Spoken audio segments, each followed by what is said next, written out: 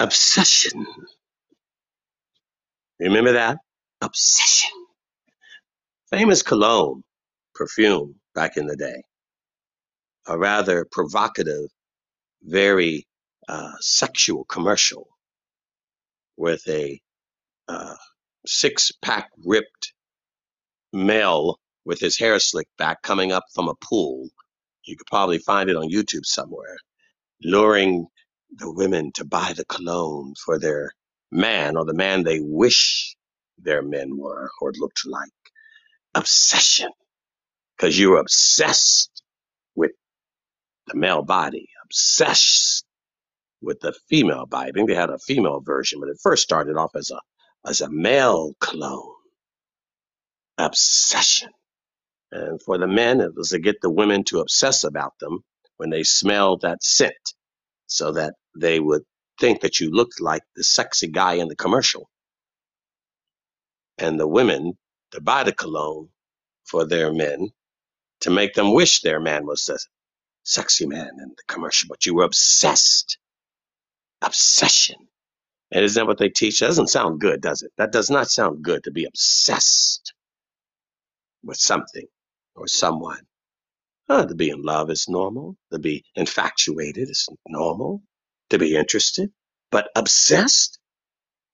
That's like slavery. That's like captive. You can't breathe. You're smuggled when people are obsessed with you.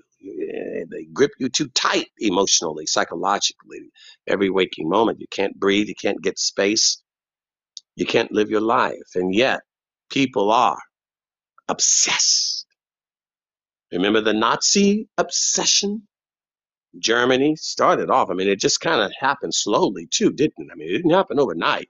Hitler was in prison at one point because of his obsession of his ideology against the state of Germany, and slowly worked his way into the mind of the German people very cleverly and deceptively, leading them into his obsession until they got obsessed with his ideas, obsessed with the Third Reich, with the Nazi party, obsessed, being taught this is the only way, we are the way, this is going to make you better, and then being able to then convince them thoroughly and entirely that their obsession is their way in order to be free. You must be obsessed with this. You must work for the party, think of the party, live for the party, sell your children to the party, sacrifice them to the party. Everything is about the party. And aren't you obsessed now? You're obsessed. You're obsessed with being called the right pronoun, obsessed with living your life centered around your sexual preference, obsessed with political punditry, always obsessed. You used to get mad at religious fundamentalists for their obsession and get obsessed. I'm sure Rabbi Guy is going to tell you about the obsession in Israel with certain factions of Judaism that seem obsessed with the Torah. God doesn't want you to be obsessed with him. He wants you to be possessed of him. A little different. Not obsessed. That's unbridled, uncontained, untrained, just wild, not orderly, not fashionable, not properly in its place, but not obsessed as you are, but not obsessed with God, not possessed of God. Because we've got people obsessed with God. Just watch that show, Midnight Mass on Netflix.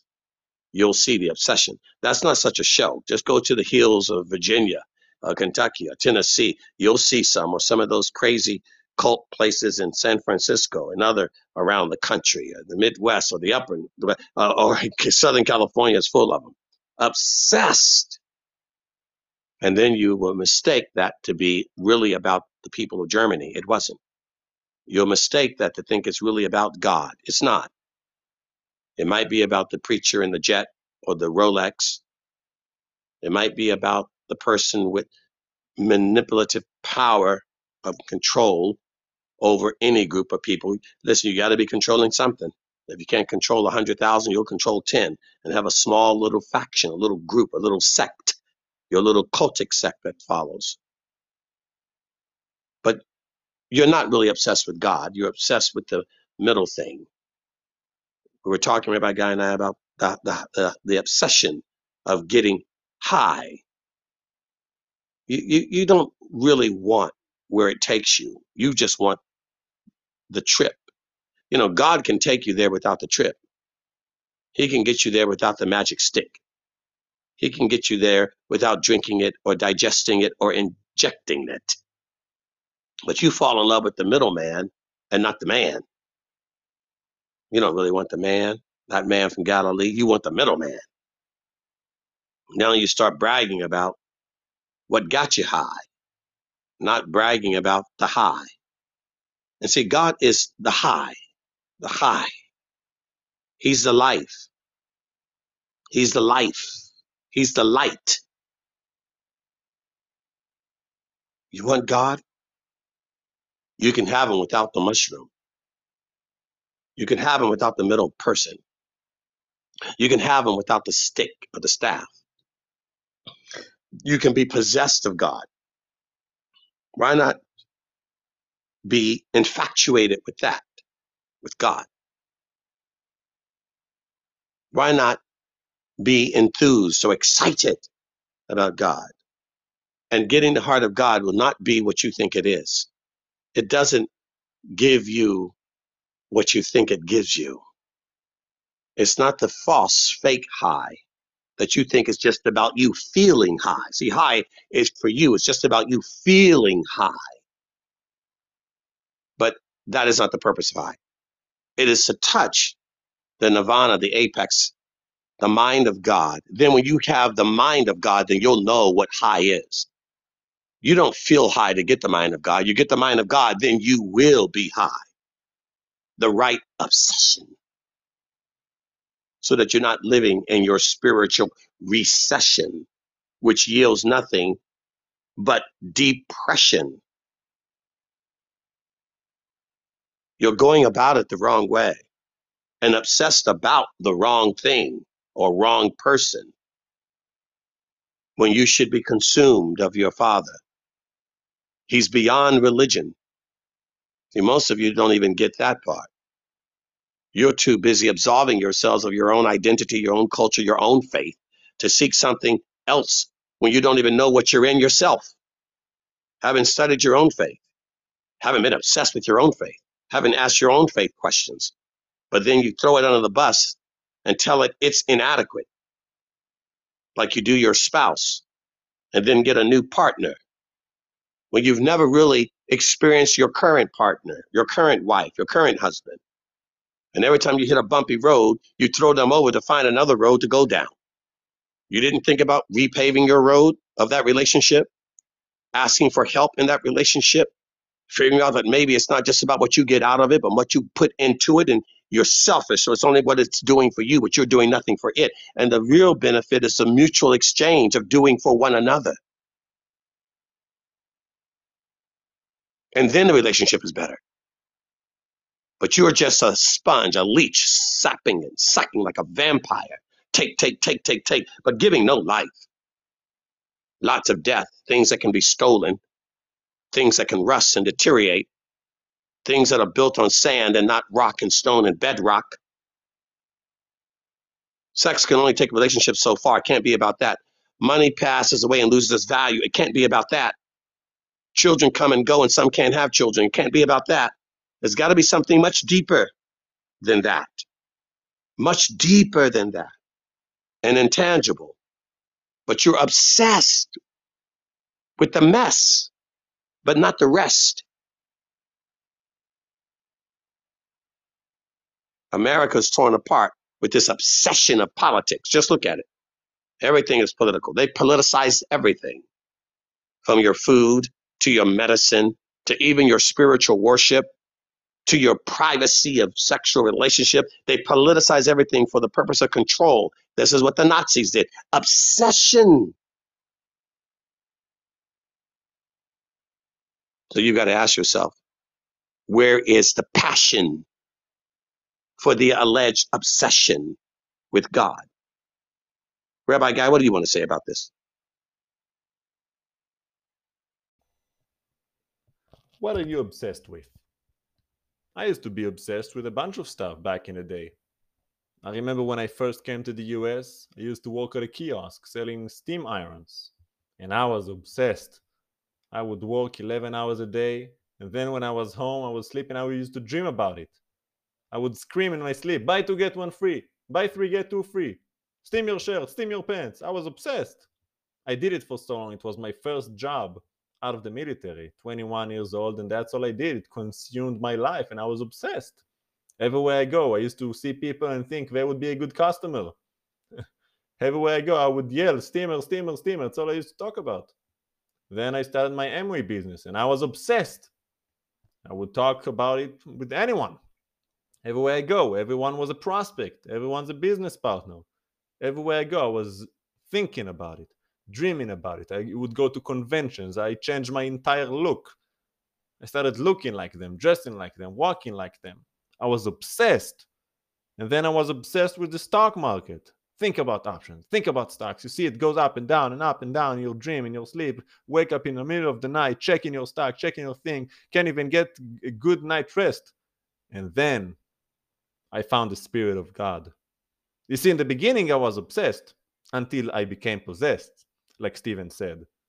Because when God starts talking to you, yeah, it might be a little scary in the beginning because you hear God's voice. It's pretty terrifying. You know, Moses and pretty much everyone who encountered the Spirit of God said, please don't kill me. I'm probably about to die, for I heard the voice of God. I've seen the face of God. And then God says, well, calm down. Like Stephen liked to say, calm down. Until I became possessed with his spirit. But he didn't make me obsessed. He didn't make me lose sleep, but rather he gave me rest. He gave me peace. Because when you're possessed with God, it's not like being obsessed with a lesser thing. You see, everybody want to get high, like Stephen said. You're looking for the high, but you're looking for the wrong high. You're barking at the wrong tree. You see, God is the most high God. The most high. You cannot get any higher than God. You can try. You can take those shrooms. You can smoke that weed. You can even do crack or meth or whatever you want. The choice is yours. But it ain't gonna do it for you. And I remember when I used to work in an office environment, and those people were obsessed. Let me tell you, they were obsessed with their careers and their office and their cubicles and their little bonbons and their little puppies and their potlucks. It's like every other day there's a potluck. Every other day there's some reason to celebrate something about the office. And the people in the office, they were obsessed about one another. The gossip. Always talking about this girl hooking with this guy and what you do over the weekend. And I'm going to drink over there and I'm going to go to Napa Valley and I'm going out with the girls. They were obsessed. Obsessed. They were absolutely consumed with the culture and the nonsense of this world. I went to see my grandparents today. We baked some pita bread together and, you know, my hair grew a little longer. And my grandpa seems to be obsessed with it. Every time he sees me, he reminds me that I forgot to shave and my hair grew longer. For about 50 minutes, 50, he was looking for a book that has a story of a kid that his hair grew so long that some birds tried to nest in it, tried to build a nest in his hair. For 50 minutes, he was trying to find that thing. And then, when the food was ready, we sat down at the table, he started eating. And I said, Grandpa, I want to say a blessing.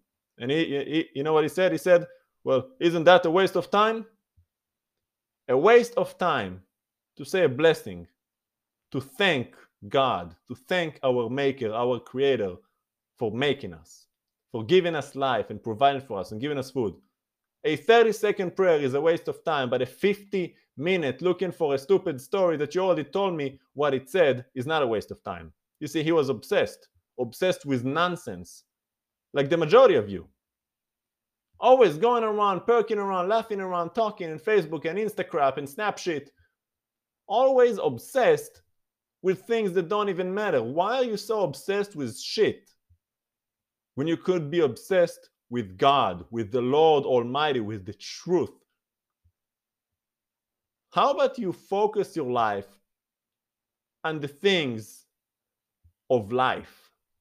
Because when you truly want to understand who you are, where you come from, the answer is not in something dormant. The answer is not in something dead. It's not going to be in something that you consume. It's going to be in something that consumes you.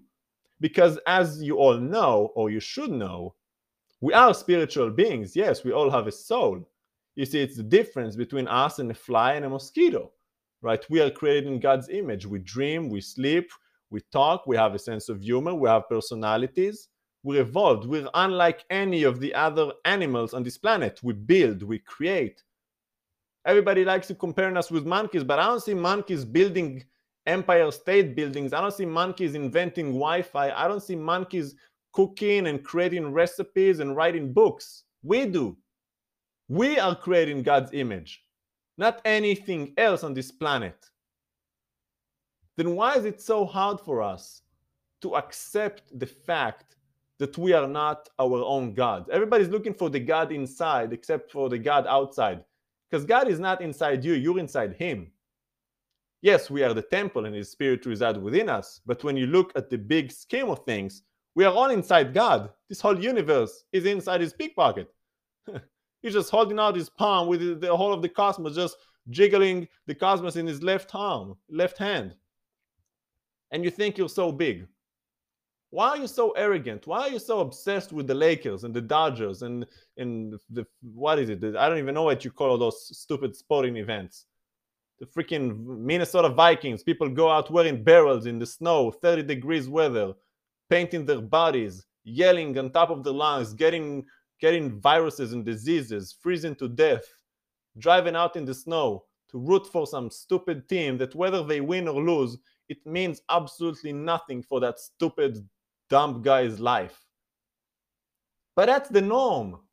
That's what you guys encourage. That's what you guys worship. Your friend comes back and tells you, oh, bro, oh, man, we went to the Lakers game. Man, it was crazy. We painted our bodies. We had our tearaway clothes. I tore my shirt off. I was like, LeBron, I love you, man. And everybody were yelling and shouting. Oh, man, it was so sick. And then we got drunk and we went to Buffalo Wild Wings and we dropped like $4,000 on wings, man. It was so sick. And everybody started throwing up. And then I had to call off work because I was too drunk and I had a hangover. And my friend ended up in the hospital because he was driving drunk and he hit the rail. And then he almost died, man. He almost died. That was so sick, bro. And everybody's like, oh, man, I wish I was there. That sounds like you had a good time. Really? You call that a good time? I call that hell. You see, it's all about perspective. Because when the things you look at change, the way you look at things change. And when you change the way you look at things, the things you look at change. See, you say the things you say because you know the things you know.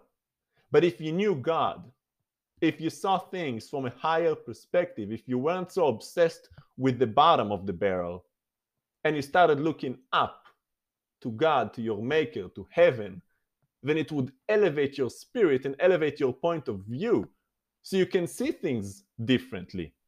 You see, the Israelites, my people, God's chosen people, kept making the same mistake over and over and over.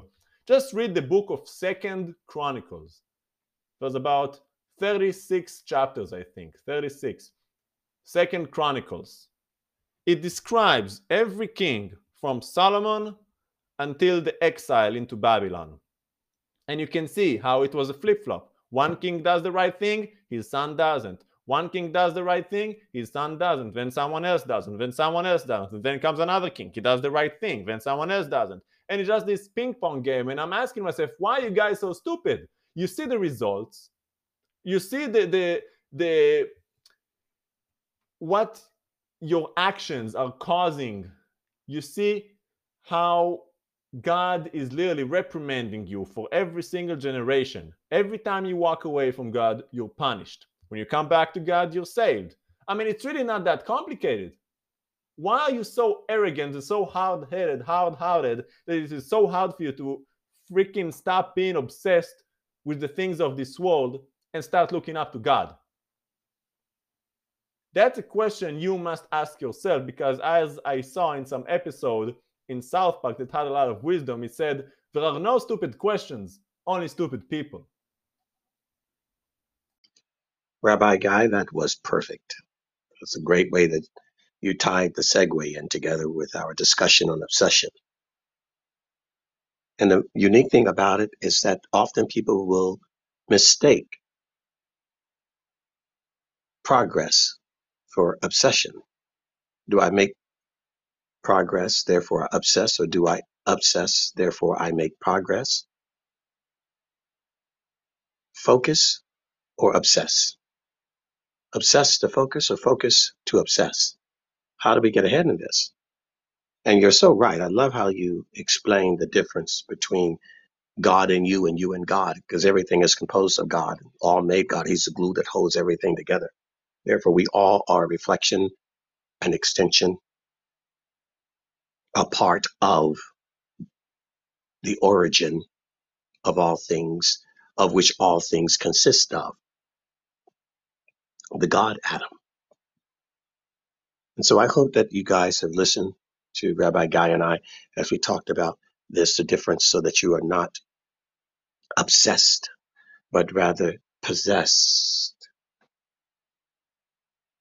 of God to perform his will at your best, so that you do not digress or recess from your call, your purpose, and your duty going forward. Let us go for it from this day forward and be possessed of God and his call on our lives. Pray for us.